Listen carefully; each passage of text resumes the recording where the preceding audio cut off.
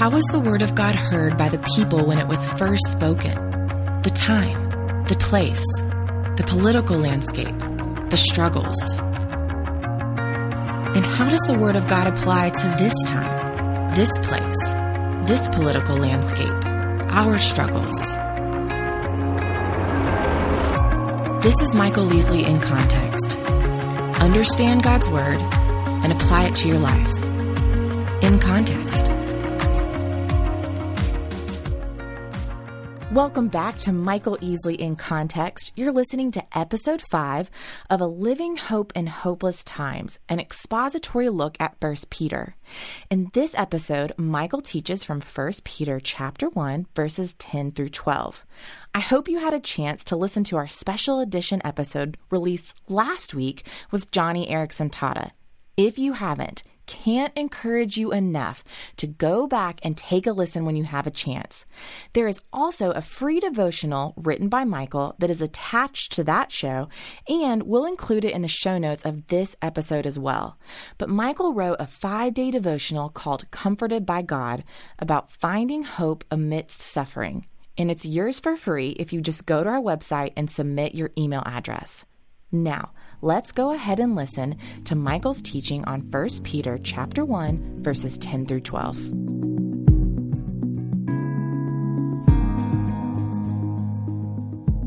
1 Peter is a letter that the apostle wrote primarily to a suffering, dispersed group. They are facing persecution. They live in a land that is not their home.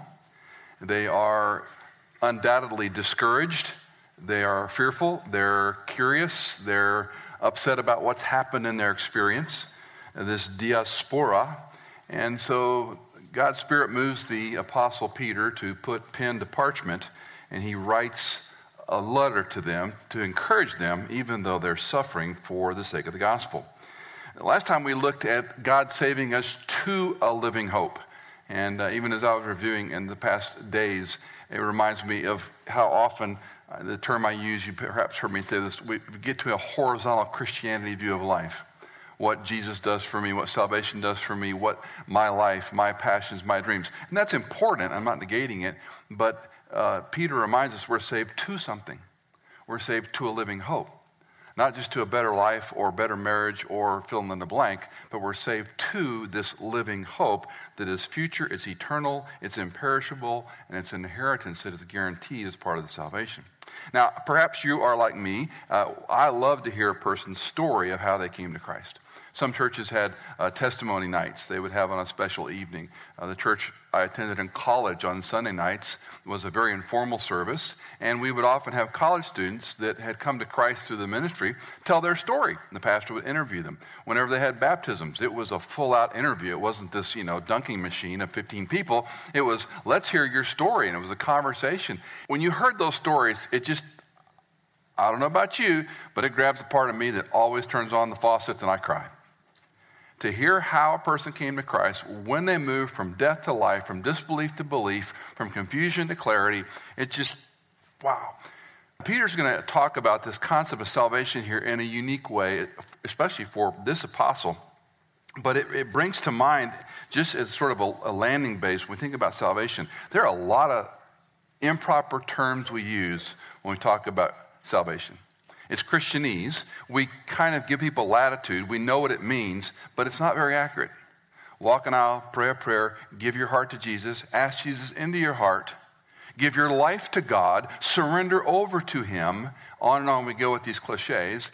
Even the phrase personal relationship with Christ. They can all be good, but they're nuanced just a little bit off center, especially when you tell a child to ask Jesus into his heart, her heart. If they're a concrete, abstract level and they're 5 or 4 and they hear that, that means Jesus shrinks down, crawls into their chest cavity, opens a little door, sits on a chair, closes the door in their heart. So when you tell a child to ask Jesus into his or her heart, on the one hand, it's simple language, but are we trying to repair something that doesn't need repairing? It's trust in Christ. It's belief in him. It's putting your faith in him to do for you what I cannot do for ourselves. There's all kinds of sequences that people organize and orchestrate, but if you look at Christ's words in the Gospels, at the way Paul explains salvation in Ephesians 2, 8, and 9, for example, 8, 9, 10, it's a matter of faith, of embracing 1 Corinthians 15, of trusting in the life, death, burial, and resurrection of Jesus Christ. He lived, he died, he was buried. On my behalf, in my place, instead of me, he paid for your sins and mine. That's embracing by faith, by trust, by belief in him to do for us what we can't do for ourselves. Walk an aisle, pray a prayer, give your life to Jesus. All those things are nomenclature, and some of them are the means by which we embrace or appropriate it, but they can be confusing. And here's the caution. As we hand it to the next generation, it gets more muddled. We might like the phrase, I do, a personal relationship with Christ, but that can be muddled. He's not your buddy. He's not your friend in the way we talk about it. Yes, he calls us friends, but I can't find any stitch of scripture that says I get to call him my friend. It says he calls you his friend. He's God. So the nomenclature can get watered down as we hand the information over. The other thing, just to say before we look at this passage, is a point-in-time conversion, salvation, versus sanctification. And again, most of us, this is review, we know these things, but there was a place, a point in time when you walked the aisle, prayed the prayer, said things, when you put your trust in Christ and Christ alone, you nailed it down, you know you did it, you were in third grade, you were at a VBS, you were at a church camp, a friend in college shared the gospel with you, maybe someone from the Navigators or Crusade or InterVarsity, someone, wow, the lights went on. That was the point in time when you came to Christ. You knew you were a sinner. You knew you were forgiven. You had perhaps emotions or intellectual stimulation. Wow, this is mind-boggling. I call it the benchmark. And if you climb mountains in Colorado that are over 14,000, you will find a benchmark at the top of those mountains where the United States Geological Survey went up there years ago. They're finding now with GPS all the data is wrong. But in those days, they said Long's Peak was 14,256 feet tall, and they put this massive benchmark in. They chiseled it in the top of that granite, still there today from 1950, whatever it was. That's the benchmark of your salvation. The day you trusted Christ, you know that you put your trust in him to do for you what you can't do for yourself. Now, sanctification is the process thereafter. So we're growing in Christ, we're growing in grace, we're growing by faith, and it's not just unfortunately, it's not just a perfect, 45-degree trajectory. It is an up and down experience. We're sinful, we're lazy, we're apathetic. We grow quickly, we wilt quickly, and the point is the long term. It's like stocks, long term. We want long-term consistent growth. That's what maturity is, right? I often wonder, can we hurry up our sanctification? I don't know the answer to that, but I do think we can thwart it. We can slow it down. We can drag our feet a little bit. So the point-in-time salvation, the progressive growth sanctification, just as kind of a landing on terms. I want to be clear about what the Bible says about trusting Christ, what the Bible says salvation is, what the Bible says growth is, not the horizontal Christianity culture that we can get pulled into so easily, because it is part of the way we talk. Well, this passage has as short as it is, there are a number of themes that Peter draws at. Let me read the passage, and then I'm going to unpack it with three primary hooks.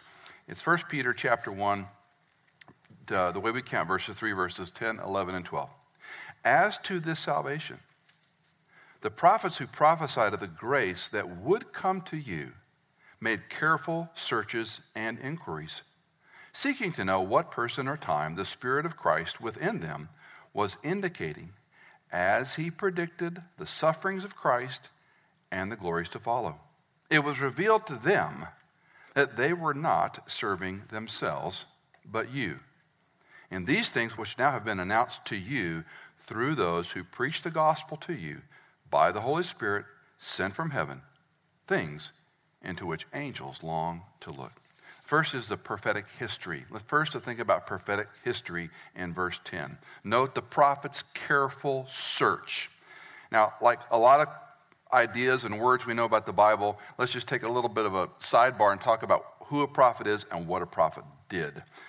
Cook called them agents engaged in the ministry of redemption, prophets from the beginning, evangelists in the fullness of time. Now, a prophet was a person who was called by God. They were not self-appointed.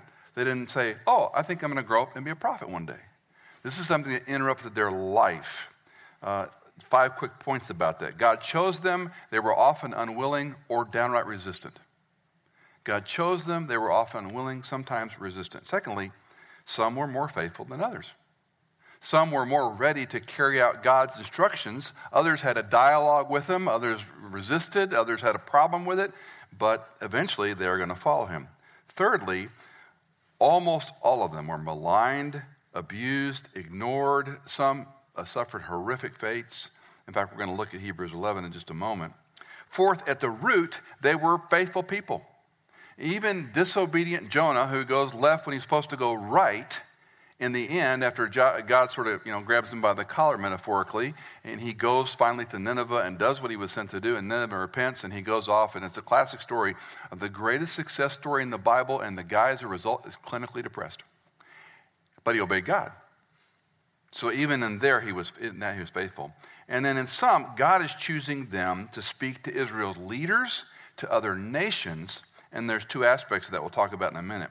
So they're chosen by God, they're unwilling, they're resistant, they're generally faithful, some are disobedient, some do better than others. At the end of the story, they all are doing what God told them to do. Now, if you turn back in your Bible a few pages to Hebrews 11, one of these passages that every time you go through it, it strikes me at least how much we forget about our, what we call salvation history. Chapter 11 is known as the Hall of Faith. Now, faith is the assurance of things hoped for with the conviction of things not seen. For by faith, the men of old gained approval. Hebrews 11, verse 3. And then we have this by faith, by faith, by faith, by faith, by faith. You precept and BSFer and Bible study folks see this very quickly. Verse 3, by faith we understand. Verse 4, by faith Abel offered to God. Verse 5, by faith Enoch. Verse 6 is one of the big points of the passage. Without faith, it's impossible to please him. And then we go by faith, Noah, verse 7, on and on and on. Now, when you get over to verse 13, all these died in faith without receiving the promises, but having seen them, having welcomed them from a distance, and having confessed that they were strangers and exiles on the earth. For those who say such things make it clear that they're seeking a country of their own. And if I'm not mistaken, some who know Shakespeare a lot better than I do, that was where he used the line undiscovered country, where he was talking about this future kingdom of God that was out there. He goes on then by faith Abraham and then by faith Isaac. And then he's going to read later on, if we go down to verse 32, what more shall I say? Time will fail me if I speak of Gideon, Barak, Samson, Jephthah, David, by faith they conquered kingdoms, performed acts of righteousness, on it goes. And then we come down to verse 36.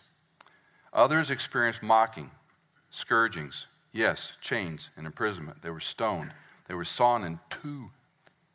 They were tempted. They were put to death with the sword. They went about in sheepskins and goatskins, being destitute, afflicted, ill-treated. I love this. Men of whom the world was not worthy. Wandering in deserts and mountains and caves and holes in the ground. All of these, having gained approval through their faith, did not receive what was promised. Peter is very quickly explaining that as to this salvation, the prophets of old prophesied about this, and we need to understand the history. And remember, they're a dispersed, suffering, discouraged group of people that this letter is circulating around. So he's reminding them, let's go back to the beginning and think about those prophets and the message that they brought to us. It's an interesting phrase that they made careful search. Peter uses 2 verbal expressions that are unusual, searches and inquiries. One German scholar says they were like miners engaged in digging for precious metal. What are they searching? What are they inquiring about? Well, obviously, a lot of this isn't recorded yet. So oral tradition from other prophets is what they depended on, and the stories were told. It's not uncommon in many rabbinic sects and many of the Orthodox Jewish cultures. This is memorized, and this oral tradition was handed down to them. Well, they're searching, they're inquiring, they're finding out. What are they looking for? This goes back to, we talked about who they are, what are they doing? 2 words you will hear very simply, foretelling and forthtelling. A prophet could foretell or forthtell. Not fortune tell, but he could foretell or forthtell. To foretell is basically to predict the future. To forthtell is to speak a message to someone, a divine message, in this case, that God gave the prophet to share. So when he speaks to Moses and gives them the law, any name of any prophet you can think of, both major and minor in your Old Testament. When he talks to Jeremiah, when he speaks to Isaiah, he's forthtelling. He's giving them information, divine communication, that they then communicate to a people group, typically the Jew, sometimes to other nations around them. And then, of course, the message continues to spread. These weren't Nostradamus kinds of prophecies. They weren't write a whole bunch of things down and see if one comes true. This was a divine word from God given to a human vessel. Now, if you go back and think about it, it's quite fascinating to me that in the beginning, God was talking to Adam in the garden. He talks to Moses. He talks from the mountain. And remember, it freaks people out. And they go, basically, no, we don't want to hear him. That's in the Greek, Hebrew. You talk to him and relate to us what he said, because it's too terrifying to hear his voice. And pretty much from then on, we go silent. There's a few exceptions, and those are stories in and of themselves. But we're not going to hear this incredible noise again until we have the person of Jesus Christ on the scene, and he's going to speak to everybody. And everything in your New Testament basically encompasses that. And then, of course, in the future, we'll hear a different kind of sound from God. But anyway, I digress. So foretelling or forthtelling, a special divine revelation God gave the prophet to give to the people. John Demarest sums it up. Prophets stood before others declaring the will of the master. So we have this prophetic history. Jesus will underscore their role. Listen to one reference in Luke chapter 10. There are many, but this is one. Turning to the disciples, this is Luke 10:24. He said privately, "Blessed are the eyes which see the things you see. For I say to you, many prophets and kings wished to see the things you see, and they did not see them. And to hear the things you hear, and they did not hear them." So let's go back to those prophets. Who they were picked. They were unwilling, perhaps a little resistant, but they did comply, they did obey. They gave a message they were told to give by God, and precious few saw any results, except for the example, let's say, of Jonah, who saw great results but didn't like the outcome. Most of them were talking about something that was going to happen way past their lifetime. So it's one thing to say, I can read a verse of Scripture, share with somebody who maybe does or doesn't know Christ. We can talk about it. But to say, I'm going to tell you something's going to happen in the future. God told me there's going to be a new kingdom. God told me a Savior's going to come. God told me, whatever, fill in the blank. These plagues are going to come. And think of how people are going to respond. And then for the prophets like Isaiah, who have these layers of prophetic information that applied at the time, but there was also a future application, to think why they were mocked and ridiculed and abused. People thought they were crazy. They thought they were crazy. And I love the author of Hebrews line, men of whom the world was not worthy. They did what God asked them to do, no holds barred. Yes, some reluctance, yes, some resistance. But Jesus will underscore, they wanted to see these things. God talked to them. They heard this message. They died without seeing what you are seeing now. Now, don't miss Peter's connection. He's saying the prophets prophesied of the grace that would come to you. So in their search, what Peter is sewing together in his picture of salvation is they weren't just looking to corroborate the message they heard or to maybe hear a fragment of what Jeremiah or what the psalmist may have said about the future. They were looking for this grace, which is pretty counter to the way we typically think of the Old Testament. We think of the Old Testament as law, and grace is going to come in the future. But Peter says that these prophets were prophesying a grace that would come to you. Notice the second person plural pronoun, to you. It's personal, to you. Not just Peter's audience, but to you and me as we read it today. That these prophets prophesied that a grace was going to come. Do you remember when that grace came to you, knocked on your door? I vividly remember it. I remember how it turned my life upside down.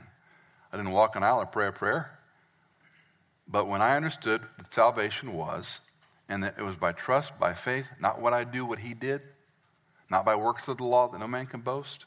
When I first was exposed to Ephesians 2:8 and 9 and Galatians 2:20 and a score of other verses, it was like an explosion of information going off in my head and my heart going, I can't believe this. You mean I don't have to do all these things for a long shot chance? It's not like a lottery ticket. Maybe I'll get in the gate. You can know for sure. And when that grace comes to you, and then for many people, the next feeling is, how utterly unworthy am I to have been given this grace? Because we didn't earn it, we didn't deserve it, we can't gain it, we can't lose it, we can't keep it. He gives it. And it's based on his word, on his promise, not on what we do. The definition of the message comes down to the core that salvation in Peter's doxology is by grace, which should be no surprise to us, but the way his doxology unfolds is interesting.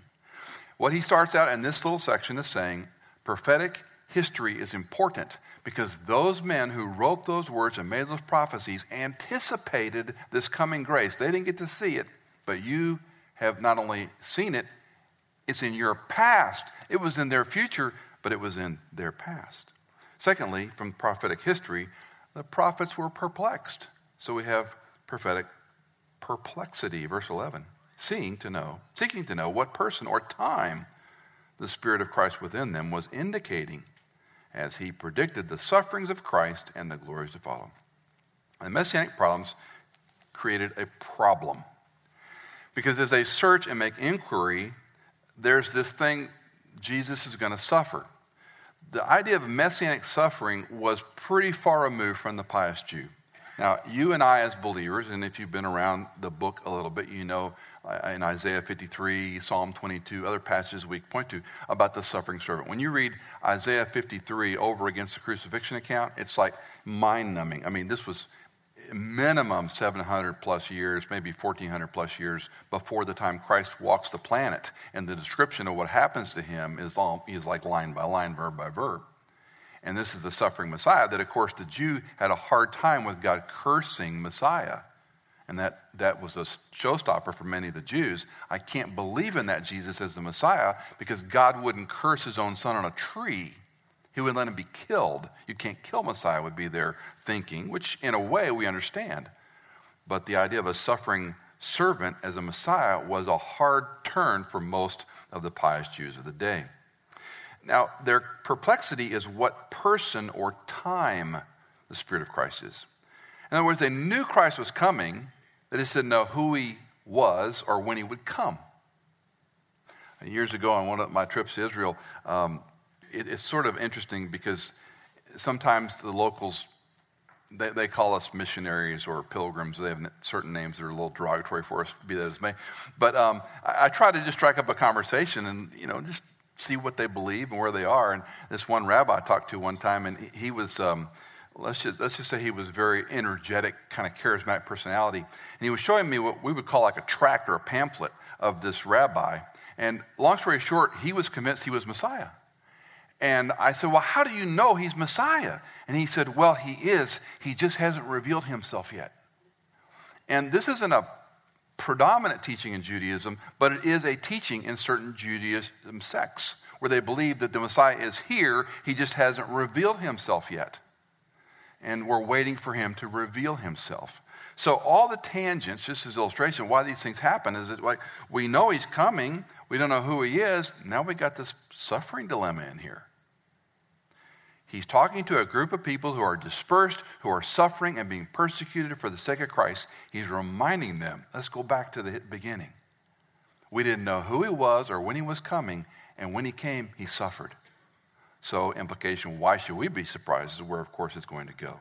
They foresaw the Christ, but they didn't see Jesus. Now, his lineage is disputed when he comes on the scene.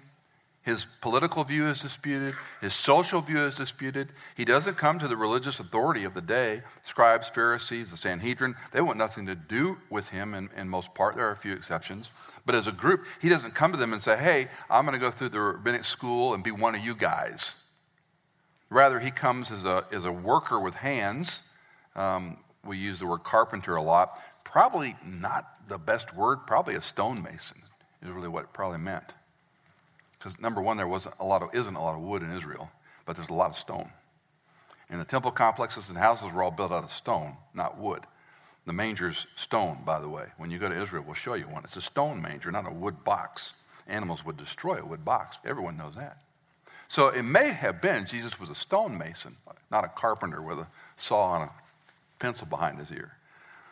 This Messiah is going to come, and as a worker with his hands in a trade, at 30-some years of age, going to leave his family of origin and embark in the Sea of Galilee and handpick 12 misfits and basically start a cult.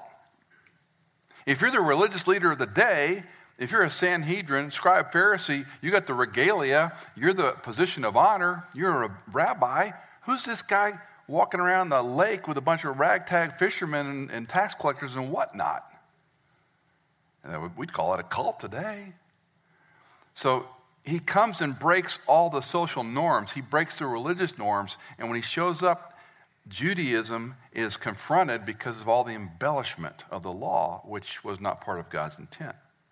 The Jews bore no resemblance to this Jesus. They looked at him and said, he can't be the Messiah.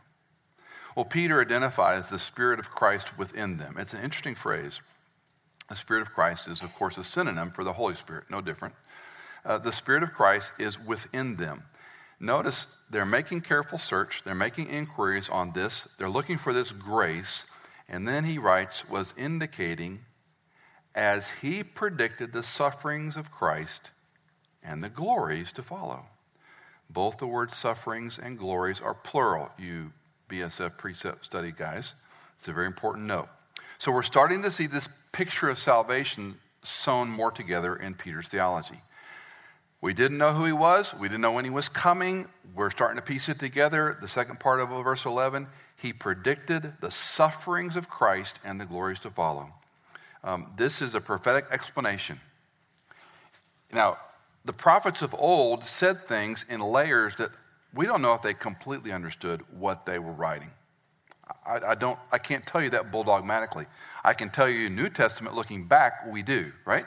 So we read Isaiah 53, Psalm 22, Psalm 110, a royal psalm, inaugural Psalm 101. We get the idea that's talking about Christ. At the time, they were talking about a future Messiah. But now we've got a past event we're looking back on. But this suffering and glory part is still a head scratcher for people. If you read the Gospel of John, Jesus is very clear that he must suffer before he can be glorified. It was still a hard message for most of them to understand. If we think about, and you've seen this illustration perhaps in many different ways, you think about a person standing over here and there's a mountain and a valley and a bigger mountain. And if you're looking from here to the larger mountain, you don't see this valley in between. We sometimes call it a false peak when you're climbing. You think you're going to the top, all of a sudden you get up, oh no, I got to go way down there, way back up again. And we often talk about Old Testament prophets. They saw the tops, but they didn't see what was in between. They didn't see the exiles, perhaps. They didn't see the destruction of the temple, perhaps. So when you think about a prophet given revelation by God, he may not have had all the pieces together. We as New Testament readers, we see everything now. We look back, oh, this is what Isaiah and Jeremiah refer to. This was what the suffering servant was about. This is about the one, no bones were broken in the burial process. And it starts to add up for the New Testament prophet, for the apostles who write these things, and then, of course, for us as the readers. It's a clear major theme from John's gospel. It's a clear theme here in Peter's letter, but it's still hard for many to accept. Why would Messiah have to suffer? I think Peter is very intentional here that he knows his friends are in trouble and they're suffering. And so he speaks his doxology in such a way to say, why do you think this is unique, for example? In 1990, Cindy and I were, her dad gave us a beautiful 10-year anniversary gift and sent us to Germany. And we did this tour, the Zell am See, Almond See, Germany, Austria. And part of the tour was to see the Oberammergau play. And if you don't know what that is the original Passion Play in 1634. And it's held on the decade, essentially, for a long time. They used to do it every year, and it about killed the community, so they went to it every decade. So every 10 years they hold it. So 1990, we got to go. And it's an 8-hour Passion Play in German. Think about this. A Jewish story of a Jewish Messiah in German. in this amphitheater for 8 hours. It used to be 2 and 3 days, but they shrunk it to 8 hours. The pyrotechnics are all done by hand. It's an amazing thing. Well, we're on this tour with a brilliant PhD with a degree from an Ivy League religion department who went on to be a president of a university. Brilliant man. Cindy and I we're like the youngest couple on this tour. And I'm just a sponge asking questions of this guy the whole time. He's very kind to me. Well, we go to Oberam, we go watch Passion Play. There's a couple on the tour beside us. During the mocking and crucifixion, they are sobbing uncontrollably. I mean, they're just heaving and sobbing and wiping their tears and, under their glasses and just, out of control. And Cindy and I are we're crying a little bit. And here's this guy who's this, highbrow, esteemed, brilliant PhD guy who's just stoic. Just watching it. No emotion whatsoever. That's okay. So afterwards, we're walking and I'm asking him lots of questions. And I said, what do you think of the Passion of the Christ? And not verbatim, but pretty close, what he said to me is, I have no comprehension for why God would become a man, die, and that substitutionary atonement would somehow affect other people's sins. And it struck me, you can be brilliant and miss it. You can be brilliant in a religion major and miss it. And of course, I knew everything, so I tried to argue with him, which was very successful. Just right away, he turns, oh, you're right, I'm wrong. Yeah. Yeah, hardly. I learned a lesson in bad apologetics is what I learned a message in. But the reason I tell the story is the idea, he was saying, why would suffering bring benefit? Peter is saying, apart from the sufferings of Jesus Christ, plural, there will be no glories. This is why the Trinitarian doctrine, to me, is so genius and beautiful and amazing, because we have to have God the Father send the God-man Son, who is capable of being killed, capable of dying, and being resurrected. And we have to have the Spirit who then indwells the believer to have the whole package. You cannot be saved apart from a Trinitarian doctrine.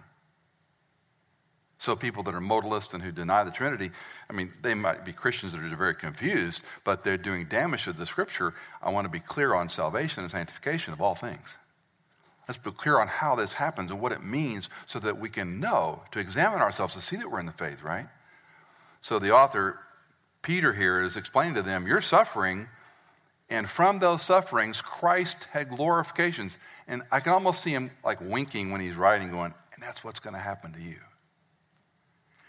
When you suffer for Christ's sake, you and I may never know on the horizontal realm why. But in glory upon glory, we will see it completely differently. I've shared with you many times, I don't ask why, I just ask how. Because why questions they don't help me. Even if I got an answer, so what? I deserve hell. Why? If he allows anything in my life, why should I ask him why? I ask him how do I respond, how do I live, what do I do, but I don't ask why. Because suffering in this realm is somehow turned into pluric glories in the next. Think of some of the glories before he ascends. We have resurrection. We have witnesses who see him. He walks through walls. He breaks bread. He eats meals with his friends. He encourages them. He walks along the road to Emmaus and schools a couple of disciples. He does a lot of things that aren't recorded. And then, of course, he is ascended. And then he is seated at the right hand of the Father eternally. And all the glories that then begin to add up, just the little piece we can't even measure how small it is compared to what the ultimate glories are when we see him face to face. The prophetic history, the prophetic perplexity, why does he suffer? And then we have the prophetic clarity, verse 12. It was revealed to them that they were not serving themselves, but you, and these things which now have been announced to you through those who preach the gospel to you by the Holy Spirit sent from heaven, things into which angels long to look. The prophets look forward to an unknown future. Peter and the group of apostles look back to a known fact. It's quite a fulcrum. They look all this salvation history. Your Old Testament, let's just use it as the simplest way, a lot bigger than the New. A lot more looking forward to what was going to happen, and now it's happened, and we're looking back. They had more evidence than their prophet friends, as we read in Hebrews, as Jesus talks about kings and prophets who long to see the things you see and hear, and you're seeing and hearing them. We would, in our world, we'd say, I'd die to see that. I'd give anything to hear that. And they did. They died, and they didn't see it, and nor did they hear it. But the apostles and those since have some eyewitnessed, and some certainly from then on have heard of the message that the prophets of old did not completely understand. Well, this prophetic clarity comes as they look back and look forward. The understanding is going to grow. To me, the idea of this is tandem with how we look at the Scripture as the authority of God and how we understand the Holy Spirit's work in our lives. Back to this nomenclature, a lot of us have heard or maybe used the phrase, God told me, the Holy Spirit showed me, the Holy Spirit revealed something to me, Jesus told me to do X or Y. I've had countless conversations with people that have made life-changing decisions because God's told them something. And I'm not here to demean what they say or argue with it. It's just interesting when you say, God told me to do X and Y. And then we have the algorithm of, well, when it goes bad, what do you do? And typically what we do, because we're creative people, is we say, well, God had to take me over here to teach me this thing so I could go over there. Well, that sounds convenient to me, but I don't buy it. But what is the Holy Spirit telling? How is the Holy Spirit teaching? And to me, it's a wonderful tandem that Peter's giving an insight on. The word's authoritative. It has authority. God spoke it, just as though a prophet said it. Sometimes reluctantly, but he did what God told him to do. The authority that the Scripture has is because it's God's word. It is true because it's God's word. It's not God's word, therefore it's true. God spoke it. So in the fiat, in the speaking to the prophets, in the declaring creation, it is truth. He is truth. So this is the authority. This is his word. A preacher that I grew up under in college said, this is the mind of God in print. I like that. This is the mind of God in print. You know what God thinks? Read the word. You want to know his opinion on that? Read the word. This is the mind of God in print. Now, we have trouble with it. So the Holy Spirit is called a teacher, a paraclete, one who comes alongside, one who helps us. And we can take that word and we can understand it in certain ways. When the Holy Spirit tells Paul something, is he telling you and me something the same way? And I would say yes and no. I would say no, he's not speaking to us as he did prophets and apostles, but he's speaking to us through his word. Where the Holy Spirit, I believe, comes in along the lines of 1 Corinthians and other passages is that he gives value and meaning to this word that we did not have before we knew Christ. I meant to bring the book off my shelf and left it at home. Umberto Cassuto is an Italian rabbi. He's long since deceased. He wrote a volume on the first 12 chapters of, actually the first 6 chapters of Genesis. There's a 2-volume, 12 set, but his students did the rest because he died. He was one of the most revered rabbis, one of the most brilliant Hebrew scholars. And his first 6 chapters on Genesis are without equal. He sees things in the Hebrew texts that the best rabbinic scholars missed. He sees arrangements and chiasms and devices from a literary standpoint that make the point of who God is. His work on chapter 1 and 2 of the book of Genesis, it's very academic, are mind-blowing. They're unequaled. He was an Einstein of Genesis 1 and 2, let's put it that way. He didn't believe any of it. Just because he's brilliant didn't mean he grasped it. So here's a man who could sight read the Old Testament, which is no small accomplishment in antiquity or today, better than anybody, let's say, for argument's sake, and didn't believe it. When you come to Christ, when I came to Christ, I'm reading something and go, that's what this means? Because this now has value to me. God's Spirit lives and indwells in us, and the obedient, faithful person who's continually exposing himself to the mind of God in print, things are going to come across your radar and go, that's what that means? Oh my, I never saw that before. That's the best part of anybody who's done Bible study. If you're in a routine of any kind or doing a fill-in-the-blank book, is when you have those aha discoveries. That's the gold. That's panning for gold. And all of a sudden you find this nugget. And you got to tell somebody, you don't believe I just read. And they go, oh, I knew that. Killjoy, right? I knew that a long time ago. But those discoveries are like, wow. You see, we could read it before like Umberto Cassuto or like my friend, the PhD, and miss it all. Which is kind of cool because you don't have to be an academic to know God. You don't have to read Greek or Hebrew to know God. You don't have to be a rabbi or a PhD or a scholar. You can be a fisherman, or a woodworker, a tax collector, an accountant, a nurse, a doctor, a teacher. You don't have to be somebody special. He calls you. He chooses you. He gives you that grace as the means by which we're saved. We respond by faith. We respond by trust. We respond by believing in him. His word's authoritative. His Spirit comes along, and he's not telling us what to do in the sense of, should I marry this person or that person? Should I move to Sheboygan? I mean, he's not filling those blanks in.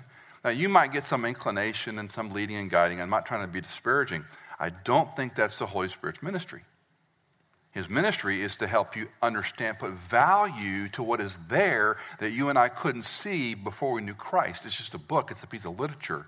But now we see it as the living Word of God that cuts between heart, bone, joint, and marrow, between thought and mind, heart and intention. Well, those who preach the gospel to you, this is an interesting phrase. Peter is saying, this is the word euangelizo, where we gloss in English evangelism. And so the Holy Spirit is sent from heaven to euangelizo, communicate the gospel. Peter's probably referencing Acts chapter 2. And when the Spirit came, the so-called day of Pentecost, and the church is born, and that's when the believer, the masses of ethnicity, there's some 13 dialects in Acts chapter 2 that are listed, Parthians, Scythians, Medes, all these different people groups, and the Holy Spirit comes, and they're hearing each other in his own language. Just a little detail point there, because some of us have different backgrounds on tongues and whatnot. Everybody misses this. They're hearing others in their own language. So if I'm of German heritage and you're Italian, you're speaking to me in Italian, I'm hearing it in German. That's what was happening at Pentecost. Read it for yourself when you go home tonight. 13 different dialectos, and each of them hearing one another in their own language. So when the Spirit was poured out and they spoke with other tongues, as Joel had prophesied, it all came true. So Peter's referencing, I would argue, that the Holy Spirit came from heaven, and this euangelizo, this divine communication from the divine Spirit, from the divine realm of heaven, all come together. And then we have this cryptic phrase, things into which angels long to look. Isn't that a great phrase? You know, the angels are sitting over there. Here are these super celestial beings. They're not humanoids. They're not E.T. They're not some Area 51 android or whatever, alien. They're super celestial beings who were, in a sense, above man, but not equal to man. They're more powerful. They're dispatched at his pleasure. They do things that are in the principalities, the dominions, the thrones, the ruling areas that we can't see in this world. That goes on in a different place. But Peter has this little cryptic phrase, things into which angels long to look. Dante has, artists have done pictures of angels, Satan brooding, and they're just looking at mankind and God going, how is this happening? What's going on? You can do worse studies on this long to look. It just means they're looking at something intently. It doesn't expose any deep secret. Wayne Grudem writes, though the world may think such Christians insignificant and worthy of pity or scorn, angels who see ultimate reality from God's perspective find them to be objects of intense interest. For they know that these struggling believers are actually the recipients of God's greatest blessing, and they're honored participants in the great drama at a focal point of history. We, too, may rightly think of our Christian lives as no less privileged and no less interesting to a holy angel than those of Peter's readers. Someone was sharing with Cindy and me that their child had come to know Christ recently, and the parent was telling them that the angels were rejoicing. And I may get the story a little messed up, but they were rejoicing and happy. And the next night, the child said, are they still rejoicing? Are they still rejoicing? And it was like, this sounds pretty cool. And then it was maybe the next night or after, they wanted to go to heaven to see the angels rejoicing. How that mind works. How that child's mind works. But it's a good picture. When you came to Christ, angels wheeled back. They covered their mouths, whatever they do. And they look intently at this salvation thing that you and I have that they can't get close to. God's prophets in antiquity announced a grace that would come. They didn't know who, they didn't know when, but they knew a Messiah would come. They proclaimed a divine message out of obedience to God. That Christ is coming. He's going to suffer, but be glorified, which was a head scratcher for many then and even today. The New Testament authors have the advantage of seeing the whole picture. They can look backwards to the event of Christ, backwards to the prophecies of the past. They can sew it all together and explain salvation in simple ways that were a little complicated for the Jew. And the Holy Spirit comes as the agency. Ephesians 1:13, in him you also, after listening to the message of truth, the gospel of your salvation, having also believed, you were sealed. My favorite Greek word in the New Testament, sphragidzo. Sphragidzo. You were sealed in him with the Holy Spirit of promise, who was given as a pledge of our inheritance, with a view to the redemption of God's own possession for the praise of his glory. This will, this estate was sealed with an attorney's device, with signatures, with notaries, put in a special box, locked up in a box, and it can only be broken by those who have the key. Your salvation, the moment you trusted Christ, the Holy Spirit, not some wax seal or some saran wrap or rope or whatever case, you were sealed by the Holy Spirit. Peter's saying a similar thing about the salvation. Paul puts the icing on the cake to say you're sealed with the Holy Spirit from the day of redemption. It's a promise. God's word to the prophets was true. God's word to the apostles was true. You and I are reading this. Lesson number one is please, I know you don't, but I have to remind myself, this is just not a book. It's just not a book. It's the living word of God. It's active, it's sharp as a two-edged sword. I think one of the reasons we have trouble reading it is because it cuts us sometimes. And we don't like conviction and questions and confusion. We want a happy, horizontal Christian life where God blesses my plans my way. Where did we ever get the idea life was going to work out a certain way? I talked to a number of friends my age asking that question. Where did we ever get the idea life was going to work out a certain way? And why are we surprised when it doesn't work out the way we thought it was supposed to work out when we got that idea out of thin air? His word is active. His word is true. And here to me is the caveat. The prophets knew that they were not serving themselves. That to me is the difference here.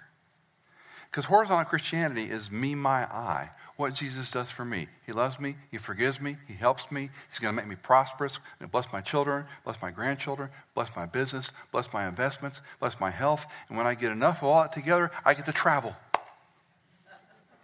And I really do well. I'm going to have a veranda somewhere and a ranch somewhere and another house somewhere and maybe not so fortunate I'll have a friend that has one I can use. But, we have this little trajectory of how it's all going to work out. And our grandchildren are going to come to us. We're going to be the favorite grandparents. And, we paint this great picture. I'm not saying God doesn't bless. Do not hear me say that. That's a horizontal view of our Christianity. The prophets were not serving themselves. So Peter's writing to an audience that's suffering, that's dispersed, that's persecuted for their faith. If there's a lesson for you and me, is can you turn that horizontal view of the way you and I think our life should work out and say, wait a minute, this isn't for me. This is for somebody else. And yes, that can be sharing Christ with your kids and grandkids. And yes, that can be sharing Christ with others who don't know him. And yes, that's lifting your head up and looking beyond the horizon going, wow, there's a bigger purpose for me. Those are hard words for some of us. Because we get in our ruts. And we like I love my rut. I really do. I love my routine. I don't like to get outside of it too often. You know the definition of a rut, right? A grave with both ends kicked out. To get out of that theological rut and say, this is not about me. The prophets didn't come for me. They came for others. Now, if you and I receive that message, it's a no-brainer, right? You and I are supposed to be about others. And that changes your worldview very quickly. My experience is the more Cindy and I are concerned about others, the better our life goes. It's a corollary. And the more we're fixated on ourselves, the more stuff we have to navigate. Because when it's about somebody else, it puts things in perspective. I went to see my physician today. I had a little carpal tunnel surgery done, a hangnail, and nothing to it. And I went for my follow-up. And I found out just a couple weeks ago his wife had brain cancer. And she died 3 weeks ago. So I'm going for a follow-up from the time he did the surgery to when she died, and now I'm seeing him. I know a little bit of his story. He's a great surgeon. He's a dear man. Don't know where he is, but... And after he looked at me and we talked for a few minutes, I asked him questions. He checked me off. I said, I know it's a little maybe indelicate as a patient to a physician, but can I ask you how you're doing? And we had this little conversation. I'm crying. He's not even crying. I'm crying. I said, man, I'm sorry. I mean, I know you got 2 small children. How are they doing? And he said, well, we have good days and bad days. And I said, that's got to be hard as a neurosurgeon knowing this stuff. And he goes, when I saw it, I knew it was over. And I knew we could do everything we could, but it was over. 42 years old, she's dead. And I said, can I pray for you and your kids? He goes, I'd appreciate that. And I walked out of there not thinking about my hand. A 42-year-old man with 2 kids who's 4.5 months from diagnosis to death. Boom. Kind of forget some other little hangnails in life, don't we? Now, that's illustrative of your sphere. Where can you get out? Where can you lift your head up a little bit? Who do you know that needs a Savior? And it doesn't have to be that hard. It doesn't have to be threatening. It's just as simple as asking some questions. How are you doing? What's going on in your life? What do you think? What do you believe?